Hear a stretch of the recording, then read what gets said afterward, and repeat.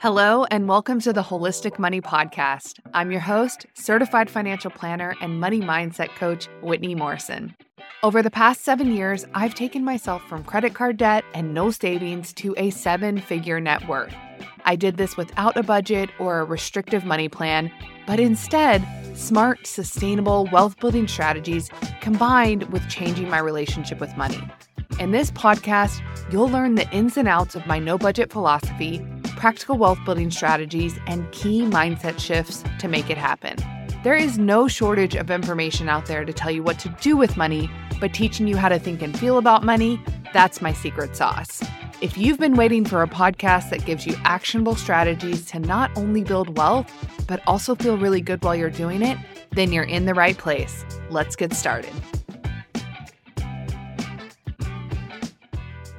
Hello, and welcome back to the Holistic Money Podcast. Y'all, this is my favorite time of year. I am located in Wimberley, Texas, which is an hour south of Austin. And we have 6 to 8 weeks of the year where the weather is just phenomenal. And we are in those 6 to 8 weeks right now. All of my trees are blooming, flowers are blooming. I have this flower garden where I've planted a bunch of wildflowers and they're starting to come up. It's so lovely, and it just brings me so much joy. In my office, there's actually a window right here that I look out of, and I have this little duck pond. It's nothing fancy, but I get to watch my ducks waddle over and watch them swim, and there's a lot of birds outside. I have bird baths, and there's butterflies. So I am just eating this up because y'all know if you live in Texas, you got to enjoy this because in 3 to 4 weeks, it's going to be a sauna. It is going to be a frickin' sauna, and it's going to be miserable, and everyone's going to be mad. That's how I handle the heat. I don't know about y'all. But for those of you that don't live in Texas and you haven't started to hit this wonderful weather season just yet, I know my husband's family, they live in Nova Scotia, and it's still rainy and cold there. I have a really good friend. She's out in Denver. It's just now starting to get into the 60s and 70s. So if you just haven't hit that beautiful weather season just yet, I just want you to hang on because I know it's coming your way. But I'm just loving it here and just something to celebrate. It's the small things in life. Okay, so what are we actually talking about today?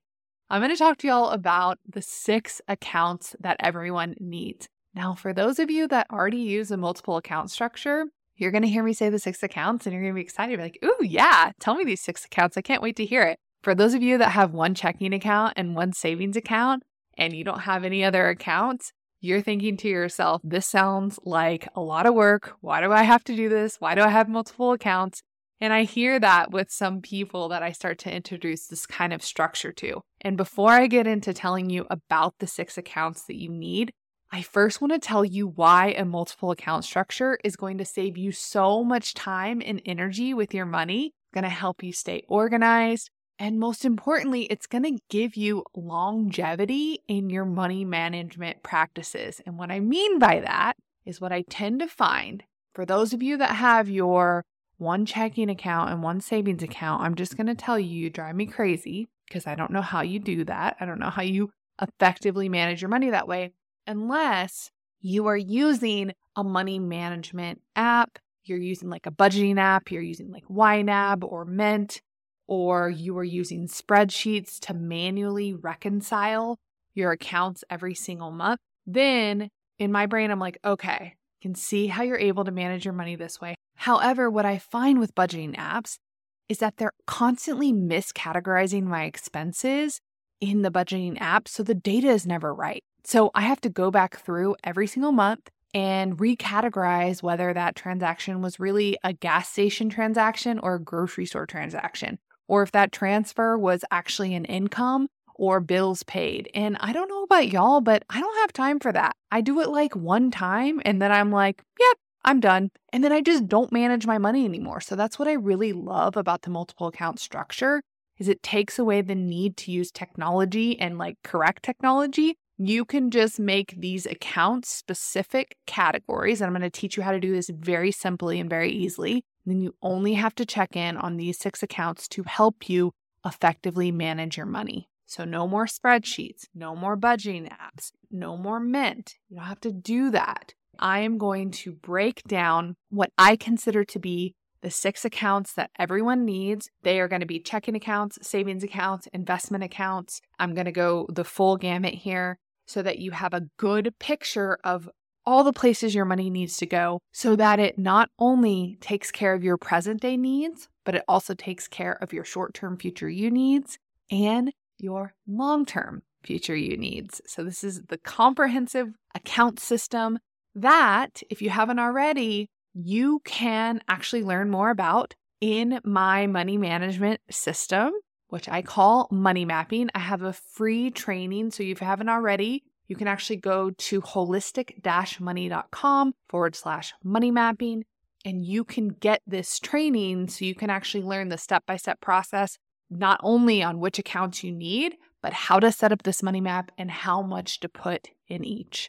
So without further ado, let's get started. The first account that everyone needs is a bills account, and this account pays your bills. It's very helpful to split up your bills account from your spending accounts, just so you can have awareness on how much money you actually have to spend versus having everything combined in one account and having some bills coming out and then some spending coming out. This really allows you to see exactly how much money you have for spending and exactly how much money you have for bills.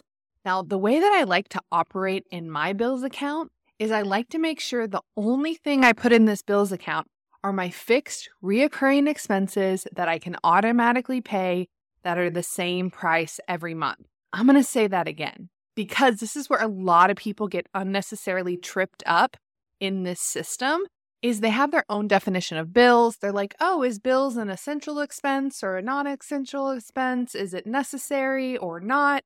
Because that's how I determine what a bill is or isn't. No, that's not how we determine a bill in the context of this multiple account structure. A bill is simply a fixed, reoccurring expense that's the same amount every single month that you can automatically pay. Because the goal of this bills account is you want it to be an automated account that you never touch. You just add up those fixed, reoccurring expenses. You know exactly how much they are, and you deposit that amount of money every single month into this bills account.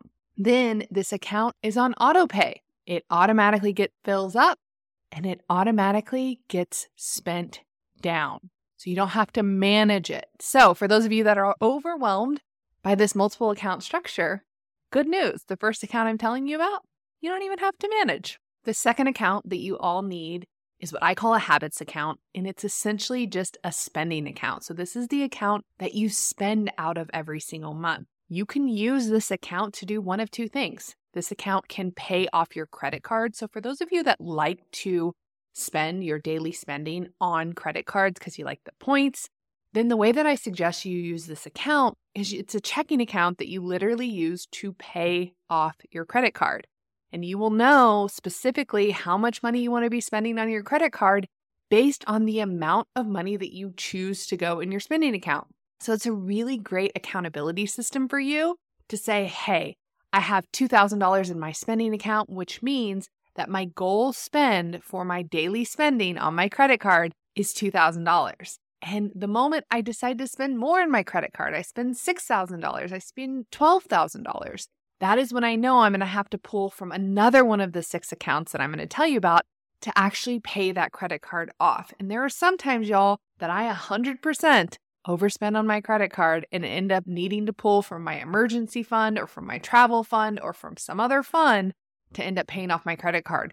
But mostly, I try to stay within the amount of money that I have assigned in my habits account to pay off my credit card.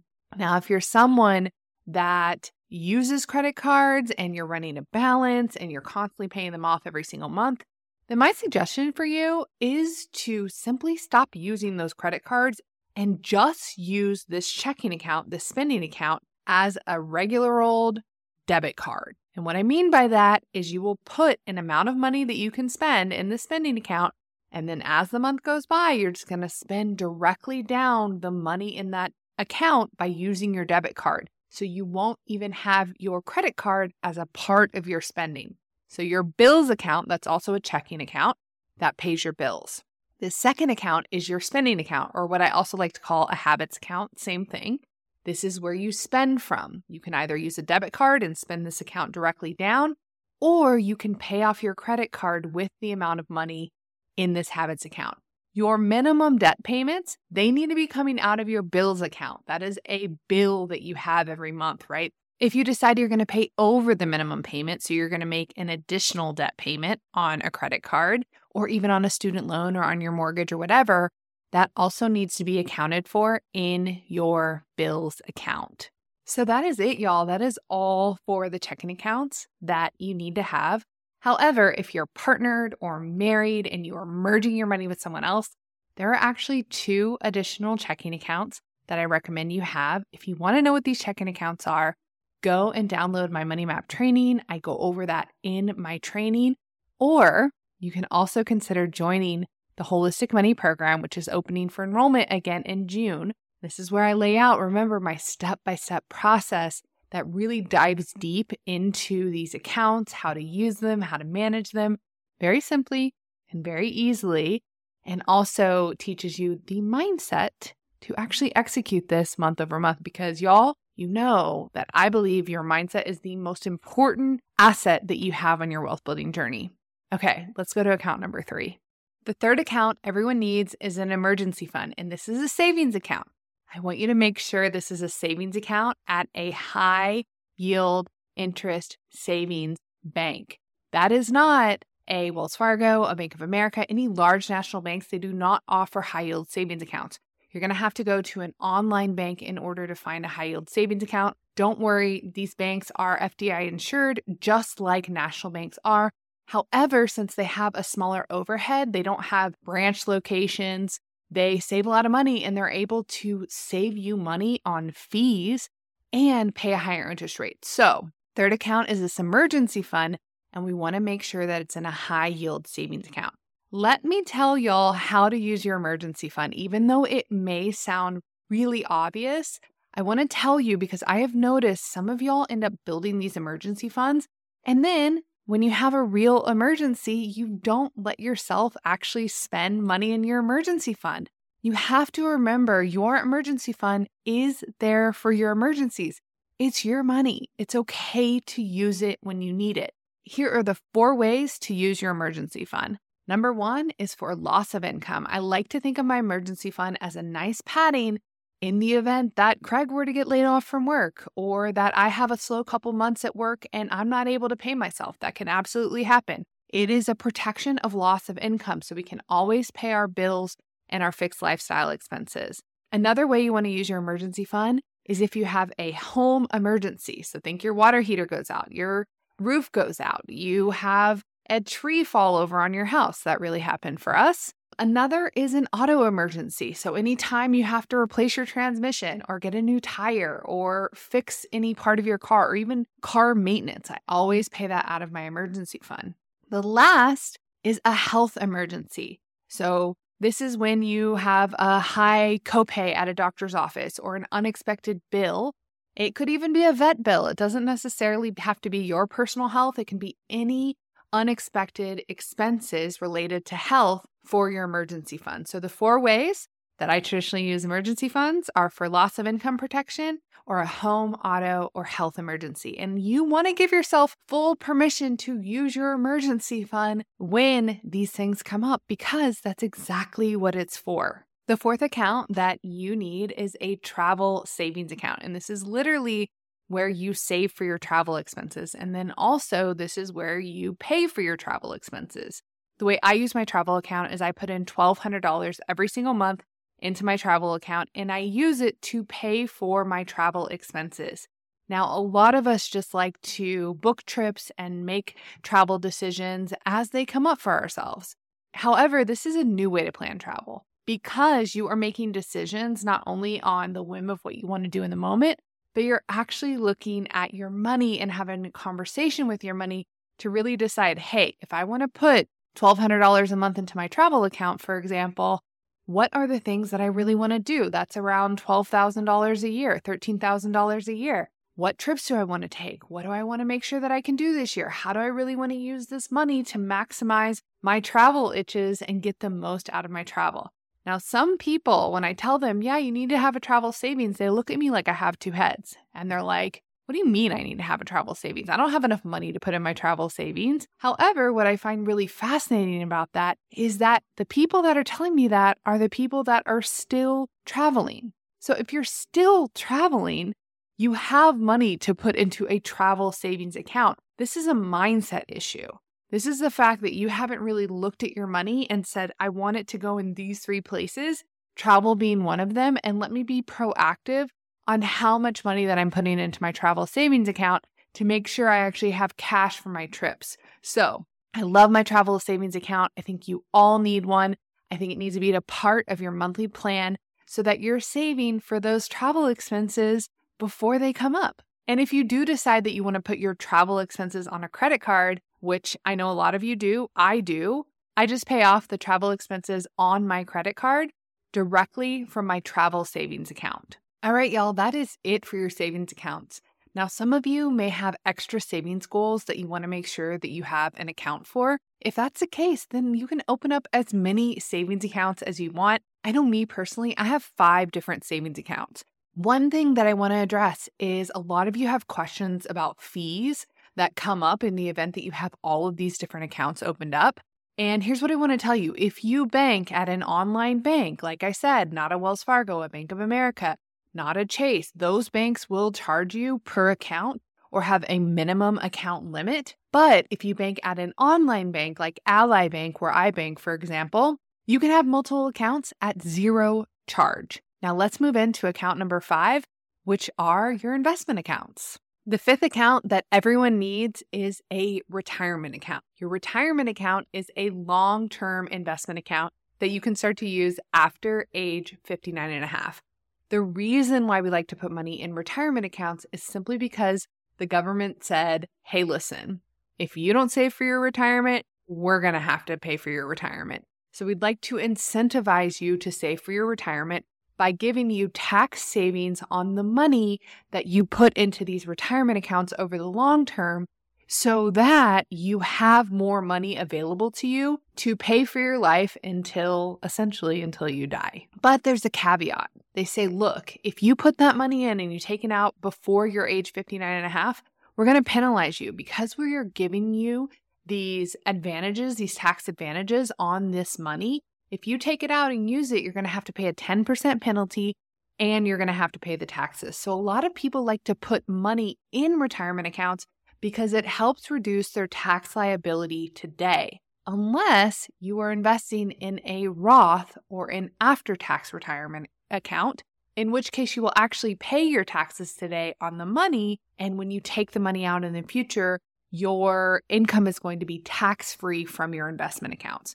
So there are basically 2 kinds of retirement accounts that you can invest in. You can invest in a traditional or a Roth, and I'm going to do an episode specifically on helping y'all decide whether a Roth or a traditional is best for you. But for the purposes of this podcast today, I just want you to know one of the accounts that you need is a retirement account, and it could be a 401k, an IRA, a SEP IRA. It could be a 403b, depending upon if you work at the government or a nonprofit. It doesn't matter. It just needs to be a long-term tax advantage retirement account that you can use to save for years 59 and a half to whenever you leave the planet. The 6th and final account that you all need is an after-tax investment account. So this is an investment account that is not a retirement account. It is very common for us to learn about retirement savings very early in our adult lives, whether we hear them through our parents or we hear them through the company that we're working at. We get incentivized to invest in our retirement accounts by employers offering employer matches, but we hear a lot less information about just investing in plain old investment accounts. An investment account is money that you're going to use for your midterm life expenses. So remember, the first 2 accounts were your bills and your habits account. Those accounts are used for present day expenses. The second 2 accounts that you heard about are your savings accounts. So those are the short-term future you expenses. So that's your emergency fund, that's your travel fund, and any other short-term future you goal that you may have. Now we're starting to get into your investment accounts, and we've identified your long-term investment account, which is your retirement account, but there's a gap. This is called your midterm investment account. This is for years 5 to 15 or until you start to get closer to that retirement age, where you can start to save your money for those midterm expenses that you may have. Now, you don't want to keep this money in cash necessarily, simply because you can get a higher return when you're investing it in the market. So that's why these after-tax investment accounts can be really cool accounts. I like to call them freedom funds for all of us to invest in. I like to invest at least 5% of my income in an after-tax freedom fund every single month. Unlike your retirement accounts, your after-tax brokerage accounts do not give you any tax advantages when you invest money in these accounts. That means you put after-tax money into these accounts, you invest it, the money grows. Any income that you make on the growth of that investment portfolio, you actually will pay what is called short or long-term capital gains tax on that investment growth, depending upon how long the money has been invested in these accounts. However, the good thing about these accounts is that, like I said, it's another way to save for those midterm expenses and start to get more money invested, more money growing for your freedom fund. So not a lot of people will actually talk about having this kind of investment account. But what happens is if you're only investing in retirement accounts and you end up wanting to buy a home, or you end up having a midterm expense come up that you want money for, a lot of you just end up taking money as a distribution out of your retirement accounts, and you pay a penalty on that money. Instead of putting so much money into those retirement accounts and then having to take a distribution out when you need money for your life, you could put less money into your retirement accounts and start to put money into these after-tax accounts and take it out without paying any penalties on the money. So that's why I love to make sure that everyone has this after-tax investment account set up and you're investing and you're contributing to, so you can really have that freedom fund. All right, y'all, that is it. Those are the 6 accounts that I recommend you all have. If you have any questions on how to distribute your money between these different accounts, please sign up for my Money Map training. It gives you an overview, or you can sign up for the Holistic Money Program. If you loved this episode, I want you to please consider leaving me a review, telling me what you loved about it. I've said this before, I'll say it again. I love when y'all leave me reviews. So fun to read them, and it just feels so good. And it really helps me as a business owner get my podcast out to more people. Another thing that you can do is you can share this podcast with a friend, someone who you think can benefit from learning the holistic money approach to building wealth. All right, y'all, have a great week, and I will see you in the next episode. Have you ever built a budget, but within weeks felt exhausted by the spreadsheets, the upkeep, or the restrictive spending categories? If so, you are not alone. Budgeting has never worked for me, so I created a new way: money mapping. Money mapping has all of the things you need to be successful in your wealth building journey. It's simple, organized, and automated, but most importantly, it offers a completely new way to relate to money and manage it in your life. If you're ready to kick off your no-budget strategy for building wealth, sign up for my free Money Map training at www.holistic-money.com/money map. Here's to building wealth with ease.